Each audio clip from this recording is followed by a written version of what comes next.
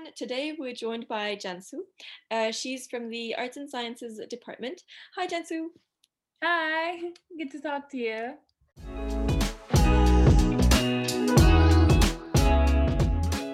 Would you like to tell us about your dissertation?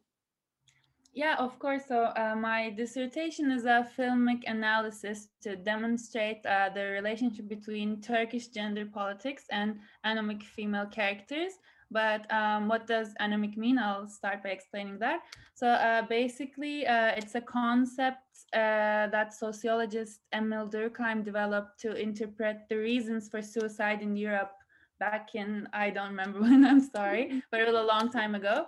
And anomie derives from a Greek word that like literally means normlessness. So societies deviate from accepted social and ethical norms when they lose belief in them. Like they ask, why would I abide by a system of norms that result in wars, or let's say to be more newsworthy, to discriminate the LGBTQ community, for example. And anomie was developed in criminology after Durkheim.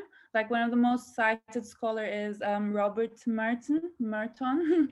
I hope that's how it's pronounced. Yeah, I think so. Who theorized that like the discrepancy between goals and means results in an anomic state. And what's that mean is the society we live in reinforces some ideals to us, what it means to be successful, for example, or like what it means to lead a satisfactory life.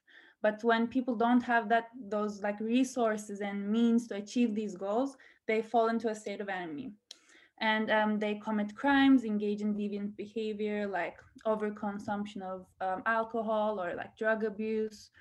Um, and like from a Mertonian perspective, for example, lying in your college application would even demonstrate an anomic behavior because you don't have sufficient grades to get into that specific college, and you're committing an unacceptable behavior, which is lying, to get into a good college. And getting into a good college is like a societal expectation because it will what eventually lead to a certain income.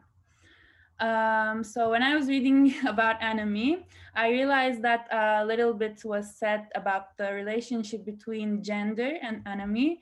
And when you look at the politicians, the way politicians describe or imply the ideal woman, um, so-called ideal woman in Turkey, you realize that they want to fit all of them into a certain mold.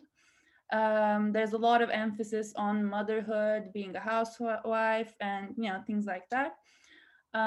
So I definitely wanted to build a relationship between anomie and this concept um, through Turkish women. And and I would say my sample, I guess, are my characters from the Turkish movies I really enjoyed. They're called Butterflies and Clair Obscur. I really recommend you watch it. I will. I don't want to spoil it, but after reading so much about anomie and like Turkish gender politics, it was impossible for me to see the correlation between one another because these characters are being forced to be someone and become someone just because of like societal pressures, and eventually it drives them mad, like rightfully mad at some point. And I consider myself to be a cinephile, sort of. I define myself as a cinephile. I mean, we talked about cinema quite a lot during our like conversations also. So I'm really nerdy when it comes to like encrypting how cinematography and script or art direction, blah blah blah, how they all come together and shape the concepts that I'm trying to investigate. So yeah, that's basically my dissertation. I hope it makes sense. I mean, it starts to make sense to me as time goes on because it was really difficult to like put together and structure it in a way that it's supposed to be structured, like literature review, methodology, etc. Um, but the idea actually came from my desired. I mean, the gender politics and anomie wasn't on the agenda, weren't in the agenda at all. I just wanted to do something related to Turkish cinema because there are so many little foreign research. I mean, what I mean by foreign is they're all like Turkish language. So I kind of try to expand the literature, like the foreign language literature on Turkish cinema, which I think has um, lot of things to be. I mean, it has a lot to be said. There are a lot of things to be said about like Turkish cinema in general, like the history of it and how it came to be, and like yeah. So I'm really happy with where it's going at the moment. Um, yeah. Would you want to ask me any questions Yeah. or?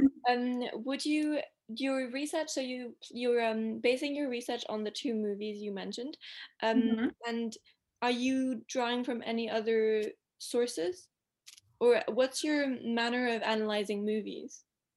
Oh yeah, that was actually something I was trying to methodologize, I would say, because that was I'm what I meant by like methodology and like my struggle with structure. Because if it was for me, I would just like, oh, the director is doing this to imply that, and this means that, blah blah blah. But when you have to abide, I would say, when you like talk in the academia's language, you have to structure it in a way that would be appropriate for the dissertation criteria, I would say. Mhm. So I read quite a lot about how to study movies. There's like symptomatic analysis, which is what I'm doing, and like psychoanalysis is a very popular um, film reading method. And there's like feminist film reading, which I'm trying to explain why I'm not doing. And then there is So one. how is it different from feminist reading then? Don't ask me that. No, it's quite. I'm really trying hard to put into those into words, into actual words. So if we talk in 1 month, I will explain why I didn't choose the feminist film reading one. And have you uh, found the academic readings of film useful or quite limiting? Because I come from an art hmm. history background, and I find that there's a lot of art history theories, but in the end, sometimes it becomes more confusing than revealing, if I may say. Yeah, definitely, because um like I don't want to sound ignorant or anything, but from an outsider perspective, I'm kind of I just want to kind of say that you can't theorize everything. Like there's just so much exception into everything, and there's just so much attempt to intellectualize every certain action, every certain move, um, and there's a lot of wrongful interpretation about what the director is trying to achieve and why. Like it's a very common debate amongst like Black directors. Whatever they do, it stands out as political by Mhm. the so-called white journalists, etc. Like I don't know if you watched Malcolm and Mary, but it was really thought-provoking for me. Like I wasn't a big fan of the film, to be honest. I mean, the acting was amazing, but like the overall speculations on the directors how do you say intentions Mhm. were, like I don't know, I would say, like, yeah, I found it quite confusing, and there are a lot of parts during my readings that I disagreed with. And I don't know if I have to write to disagree as my as my status as a student, as an undergraduate candidate. So yeah, you just have to, like, I don't know how to say, you have to just like suspension of disbelief. You have to just like go along with it and like say that, oh, this person said that, but you don't say I think, but the writer will try to contradict this by blah blah blah.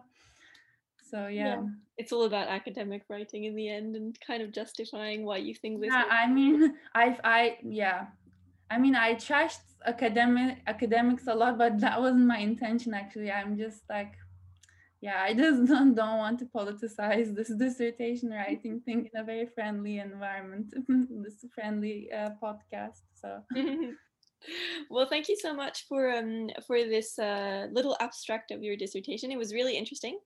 And I wish everyone a lovely day. Bye. bye. Thank you so much for inviting me. Of course.